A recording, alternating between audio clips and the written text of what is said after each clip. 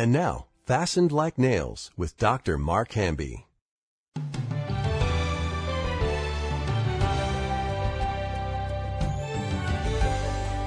Today is a very special day. It is officially the first day of the Masters Guild 2022. Wow, that's amazing. We've been waiting for a long time. It's here. Yep. And it has been an extraordinary start with almost double the students that we had. Actually, 5 times the amount when we first started, right? Yeah, you got it. Wow. And we got in the studio with us one of my favorite teachers, actually my favorite teacher of all, Colin Smith. Thank you. Glad to be here. Yeah, I heard that you taught about some type of purple ostrich today. Yes, we did.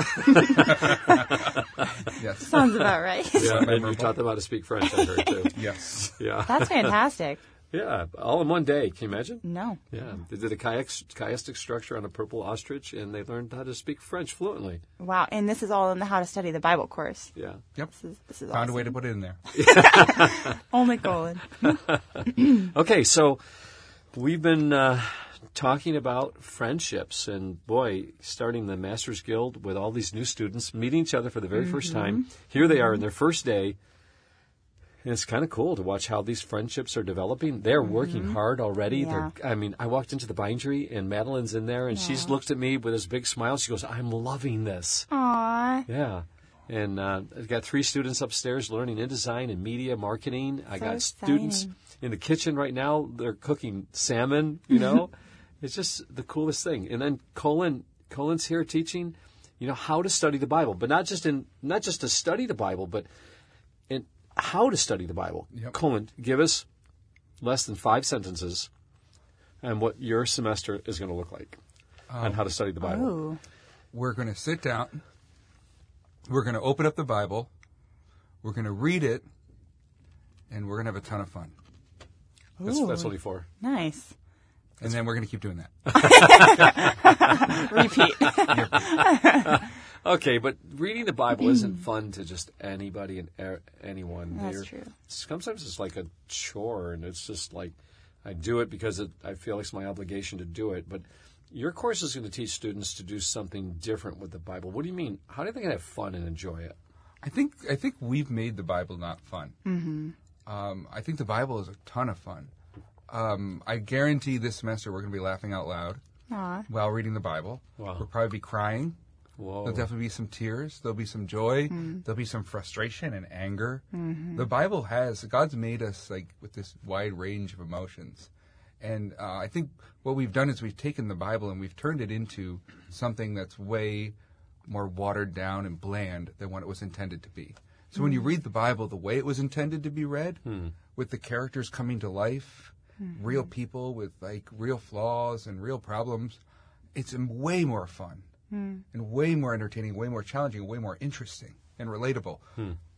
Okay, so let's get right into it. Let's study the Bible today, and we're going to start in Proverbs chapter 1, and then we're going to go right into 1 Samuel 16, and we're going to talk about friendships today and how friendships are formed from a biblical perspective. And so right in the beginning of Proverbs chapter 1, Solomon gives us 5 different people. They're the simple person, there's the knowledgeable, young man, knowledgeable person. And then after the young, knowledgeable person, there is the wise person. And then there's the understanding person or the discerning person.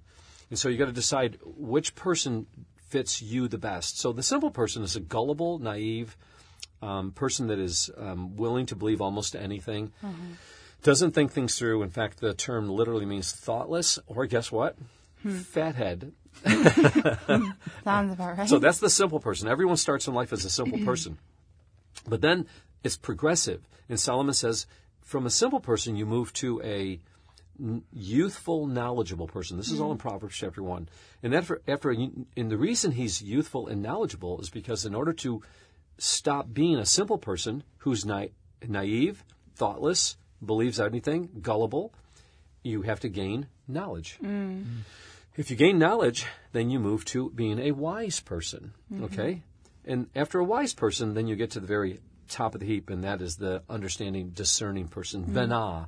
The word is Binah, and I saw it yesterday from an email I got from Israel, And it said that banah is just one of those amazing Hebrew words, but it's the ultimate in knowledge experience, but it has to be connected to a spiritual dimension.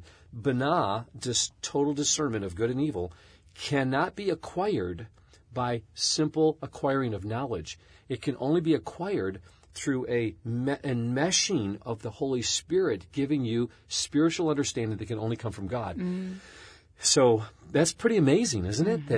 That there's most people in the world do not possess banah, this true discernment. Adam and Eve did not possess banah. They did not possess this amazing discernment between good and evil, and they were deceived. So those are the four main people where it starts. I think I'm missing a person here. We got the simple person, we've got the youthful, knowledgeable person, we've got the wise person, and we've got the discerning person. So there's four. And then we've got, guess who comes on the scene next in Proverbs chapter 1? Fools despise wisdom and instruction, the correction. Okay, so you've got those four people, and if you reject knowledge, fools despise knowledge. Okay?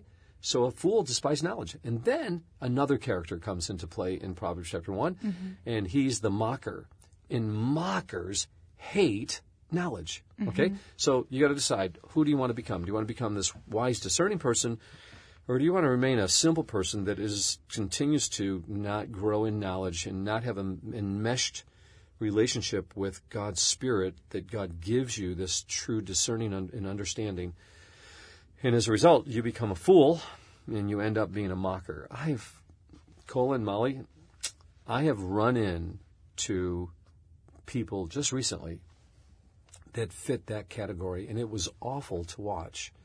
To watch a person that has rejected knowledge, rejected correction, and has become not just a fool, but has become a mocking fool. Have you seen anyone like that? I have. I've seen a few in my day. Isn't it an awful thing? It's almost like a death march. It's just that they've become so consumed with their bitterness that the only outlet that they have in their lives is to mock other people, putting other people down. And so God gives us a warning right there. And now remember, we're dealing with friendships here. God gives us a warning, and what he does immediately after talking about these 6 types of people, which one of these titles describes you the most? Are you naive? You're the simple person. Are you on a pursuit of knowledge, youthful, knowledgeable person? Are you growing in wisdom, where you're using this knowledge and you're making profitable decisions with your wisdom? You're a lifelong learner. You're growing in knowledge. And then are you mixing that with the Holy Spirit, where God gives you now true spiritual insight, where you can discern between good and evil? Or are you, become a fool, where you hate to be corrected? Or are you becoming the ultimate mocker?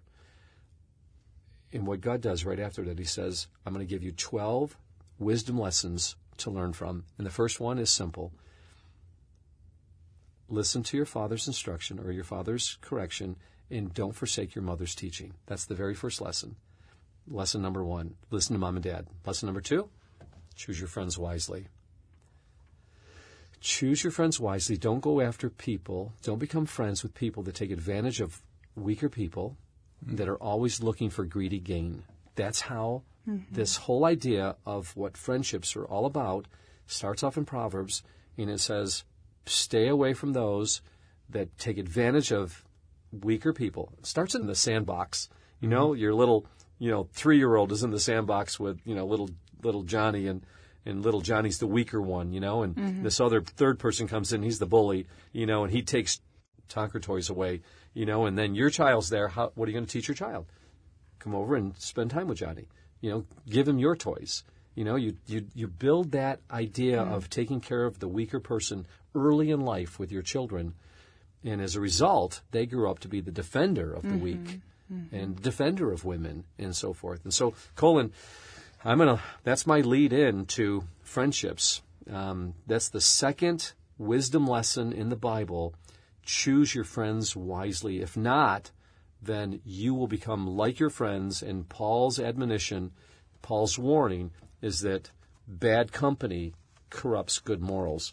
That leads us to a study you've been doing in 1 Samuel 16, I think it's a Jonathan and David relationship. Yeah. Okay. It centers around David, Saul, and Jonathan. Let's talk about the it. The theme is friendship. No, it's so important. Generally, I think when you were talking about it, so true. At the core of the ability to be a friend is faith, belief in God. And here's what I mean. It also has to do with your parents. So when you're younger, when you're little, when you're growing up, do your parents take care of you? Does God take care of you? Do you believe that? Because a person who doesn't believe his parents are going to take care of him is going to find another way to take care of himself. He's going to steal from other kids. A person who doesn't believe God is going to take care of him is going to take care of himself, like Saul. He's going to do for Saul what he needs to do for Saul. That kind of a person is going to spend their life learning tools to manipulate and control to try to get their way and to get things without trusting God to give them to them. Wait. This is incredible. This is an incredible moment right now for me. Because I was thinking, like, growing up as an unsaved child, unsaved teenager, unsaved young adult, because I didn't have that worldview and I didn't know God, I didn't know God would meet my needs, I was always manipulating and dominating and protecting my own interests because I didn't have that relationship. Now, as a saved person, 43 years later, right now, today, I am going through one of the greatest trials of my life. And I've seen myself being tempted to think like, okay, how can I protect myself? Because I'm getting older. I've got retirement coming up, possibly, though I don't think I'll ever retire. But, I got to take care of my family.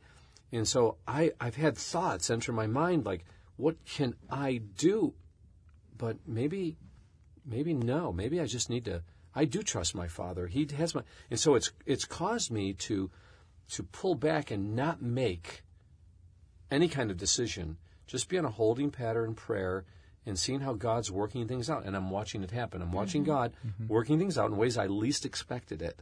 Because I do believe, I'm fully convinced that God will take care of my needs. Yeah, amen. And I'm not trying to lift myself up in any way, because I've had my share of trials and falling flat on my face. So, so this is really good. It's not just for parents and kids right now. This is for us as well. For everyone, yeah.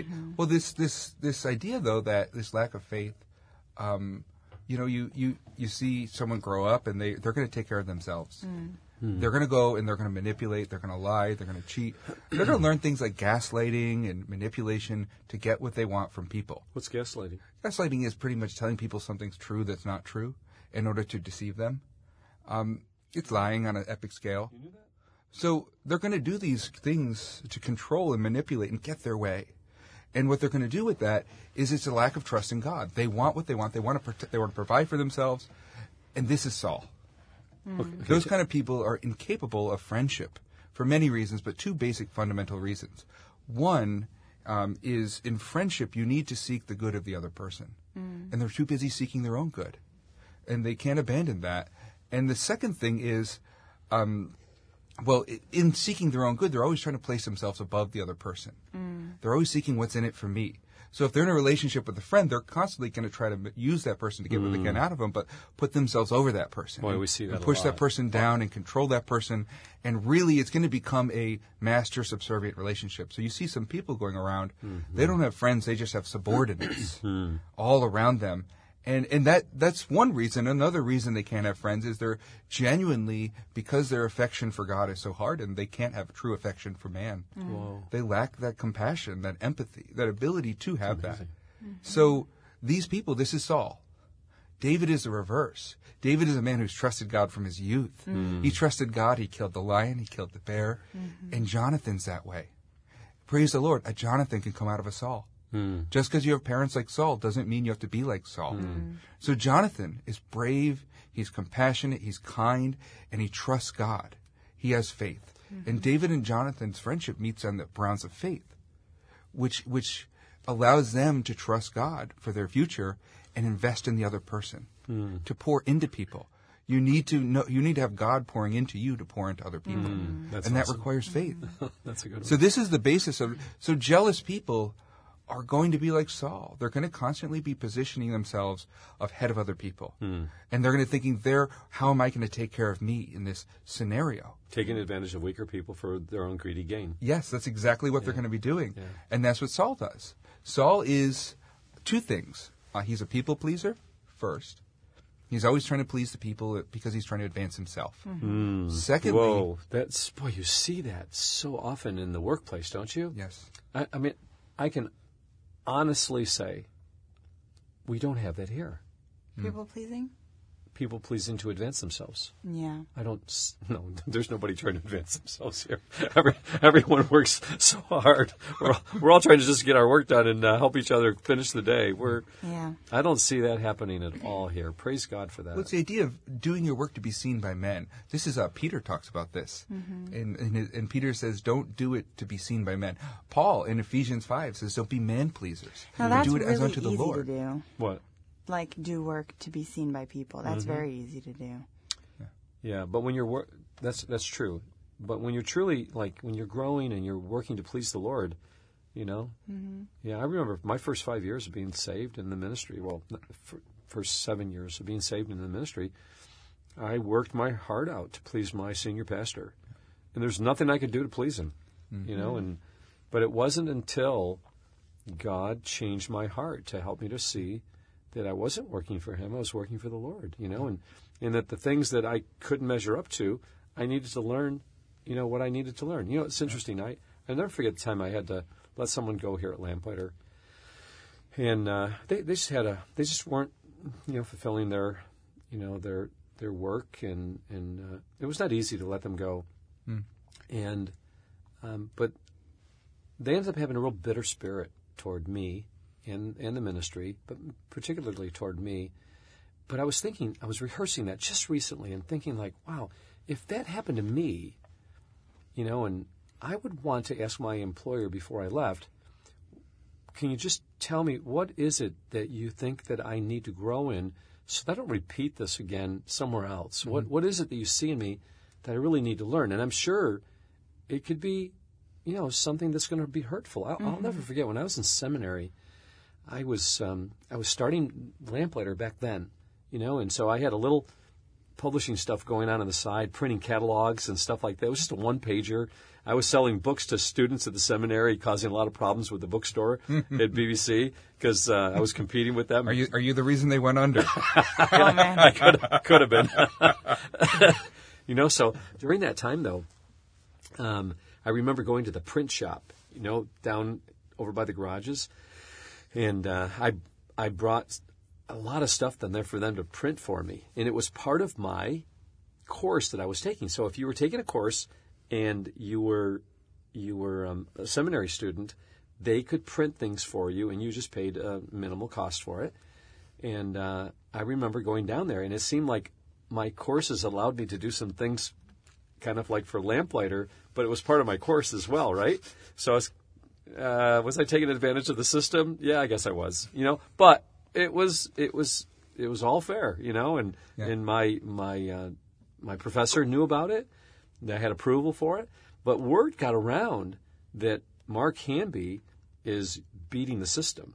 Oh. You know, Mark Hanby's using the system for his own advantage. You know, so back then we didn't have any money. You know, and we're just trying to make things happen, and we're trying to grow this ministry and so forth. But it got to the president, and we're not going to mention any names. And boy, he was mad, and he let me have it during that time. And I felt just really terrible, you know, that I had that conflict going on, and I couldn't see the flaw in my character. I was unaware of it, you know. But there was a flaw there.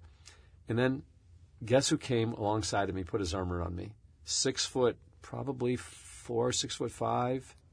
Abraham Lincoln? Stop it. No, Baptist BBC. Worked at it's my dad. Okay. No, not your dad. Your dad wasn't 6'5". He was 6'2", I think. Yeah, okay. This is taller than your dad, deep voice, dark hair. Ken Rudolph? Ken Rudolph. Oh, Ken. Aw, close. Ken came around, put his arm around me, and he said, hey, he goes, you got a lot of energy and a lot of promise. God's got his hand on your life, and you're going somewhere. God's going to use you. He built me up, right? Yep. He goes, as Ken does. He goes, but he goes, there's this one flaw that you don't see. He goes, and you need to grow in this area of your flaw. And he goes, you take advantage of other people to get what you want. And it was like, like dagger, right? Deep in my heart. But Ken's dagger was filled with love. Yep. He really loved me. Faithful are the wombs of a friend. Yeah. And my eyes were open to my own character flaw, and I got to see it. So wait a minute. I'm telling you the story because of you led into something. What did the last thing you said? We were talking about friendship, People and then we talked pleasing. about the you had to let someone go, and then we talked about Oh, yeah. So yes, I had the amazing opportunity to have someone speak into my life, and that was a turning point in my life of realizing, oh wow, I do take advantage of other people. That's not a very good character trait. Saul was doing the same thing. David did it too.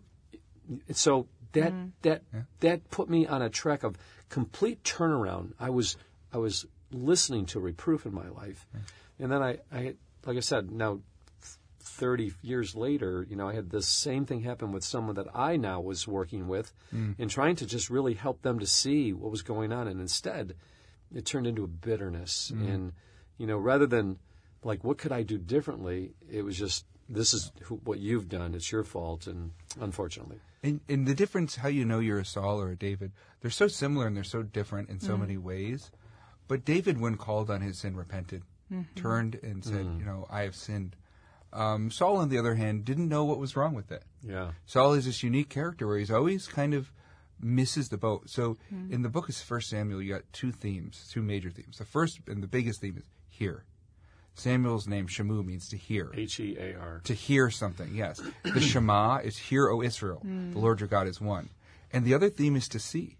One of the problems in chapter 3 is there's no seer in the land, no prophet. No one sees. And to see is insight. It doesn't just mean to have a vision. The vision is what God is thinking, what God is saying, and to reveal the mind of God. And so sight is what Saul lacks spiritual sight. And David has spiritual insight. And it's faith. That's the basis of it. Faith and that's why Eli was alive, but there was no vision, no seer in the land in chapter 3, because Eli didn't see things from a spiritual perspective. He appeared to, and he said all the right words, but in the end he didn't. And he couldn't see the sin of his own children. And he was physically blind too, which is another indication. Interesting. So seeing is another theme in the book. And so David sees things spiritually. So when David is called on his sin later on with Bathsheba, he immediately repents. And he makes things right, and he submits to the chastisement of the Lord. Saul, on the other hand, says, well, it was the people's fault. I was doing this, I was doing that. Yeah. And he's always worried about Saul because he doesn't have faith. And the faith comes down to this. Do you really believe God is good and he's for your good? If you don't, you're going to do what Saul did, blaming other people. Yeah, and seeking your own good and trying to set yourself up, scheming, plotting, going around behind the scenes to make things work for yourself. And sometimes the Sauls win. It happens in churches all the time. Happens all the time in churches, happens in politics. But the problem is they win right until the last moment when they die. Then for eternity they lose. Wow. That's scary. And so David is here, and sometimes David's win too. But this story about Samuel is telling, the book of Samuel is telling this story about King Saul. He wants to advance himself. He's worried about himself. And it says in 1 Samuel 16 that David finds favor in Saul's sight. So he likes him because he sees what he can get out of David. And so he's found favor in his sight, and then in chapter 17 of 1 Samuel, David helps Saul. He's very useful to him. He defeats Goliath. And he leads the whole nation to victory, and he inspires a whole nation. And the result of that should be Saul looking at David and saying, this guy helped me out in a jam. He's very useful. I'm going to make him my friend. But what happens is after the battle, Saul hears the women singing. And they say, Saul has slain his thousands, David is 10,000. Yeah. And what happens is, the Bible says it made him two things, very angry, and it displeased him. And you see later on the reason is because he's jealous. And he's insecure about his own position because he doesn't truly believe that God made him king. Okay, Molly writes a audio drama, and everyone writes in, it's the best audio drama I've ever heard. And then she writes another audio drama. Oh, Molly's this is amazing. Who's this Molly person? She writes another one. Molly's amazing. And I'm like, Mark has written his 30 dramas. Molly's written her 3,000 dramas, and they're all talking about Molly, and like, I'm going to get rid of you right away. No, but you know what? Yeah. Because God has got a hold of my heart right now, Molly receives that kind of acclamation. Yeah. I'm going to be like, praise God, Molly, take over Lamplighter Theater. It's all yours. That's funny. Well, here's the thing. Saul has a lot going for him. Mm-hmm. He's really tall. He's handsome. He has the backing of the people. And so all of these insecurities are not based in reality. But you know what the difference between Saul and David is? What? Their names. Saul means asked for. And asked for? Asked for, to make a request of. The people made a request of God and asked for a king, and they got asked for. And they actually got what they asked for. They got a king. And they got a king like the other nations, because they asked for a king like the other nations. Oh, wow. Saul was a king like the other nations. He was a politician, self-serving, jealous person. And you know what David's name is? Let me guess. David. David. I don't know. Beloved. Implying beloved of God. We did know that. We talked about that, because there was another word in the Bible that means beloved. So David is beloved by God. He's a man after God's own heart. Oh, wow. The difference is their relationship. To God. To God. And so when you see the jealousy, there's an interesting angle, too, because Saul attempts to kill David because he's so jealous he thinks he's going to steal the kingdom. But you know who befriends David that day and doesn't betray his covenant friendship? Saul's son, Jonathan. Okay. Because Jonathan... Oh, go ahead. No, go ahead. Finish up. Because Jonathan is a man like David. He's brave, he trusts God, and he's courageous. And so he sees in David that which is in him, faith. And that becomes a stronger bond of friendship than anything. That's what draws the two together. It's beautiful. Like attracts like. Yep. Even though Saul was attracted to David, but he was attracted to David for the wrong reasons. So children need to discern what is the reason that others are attracted to them or they're attracted to other people to cultivate those close friendships. Is it because of the faith and courage and virtues of the other person, or is it because of the other person kind of getting their way in providing some source of substitutionary strength that allows them to take advantage of other people? And with that, we're going to close this as part 1 on friendship, and we're going to come back maybe right after dinner and start part 2. How's that sound? Sounds great. Okay, this is good. I'm really excited about this, Colin. Thanks so much. Thank you. Yeah, we'll see you next time on Fastened Like Nails. Sounds good. You've been listening to Fastened Like Nails, a presentation of Lamplighter Ministries. Our mission is to make ready a people prepared for the Lord by building Christ-like character one story at a time. To learn more about our family collection of rare books, dramatic audios, or guild programs, visit lamplighter.net. To hear more podcasts, search for Fastened Like Nails wherever you listen to podcasts. If you have a question you would like to submit for the Lamplighter team, visit lamplighter.net/podcast and fill out the form. That's lamplighter.net/podcast.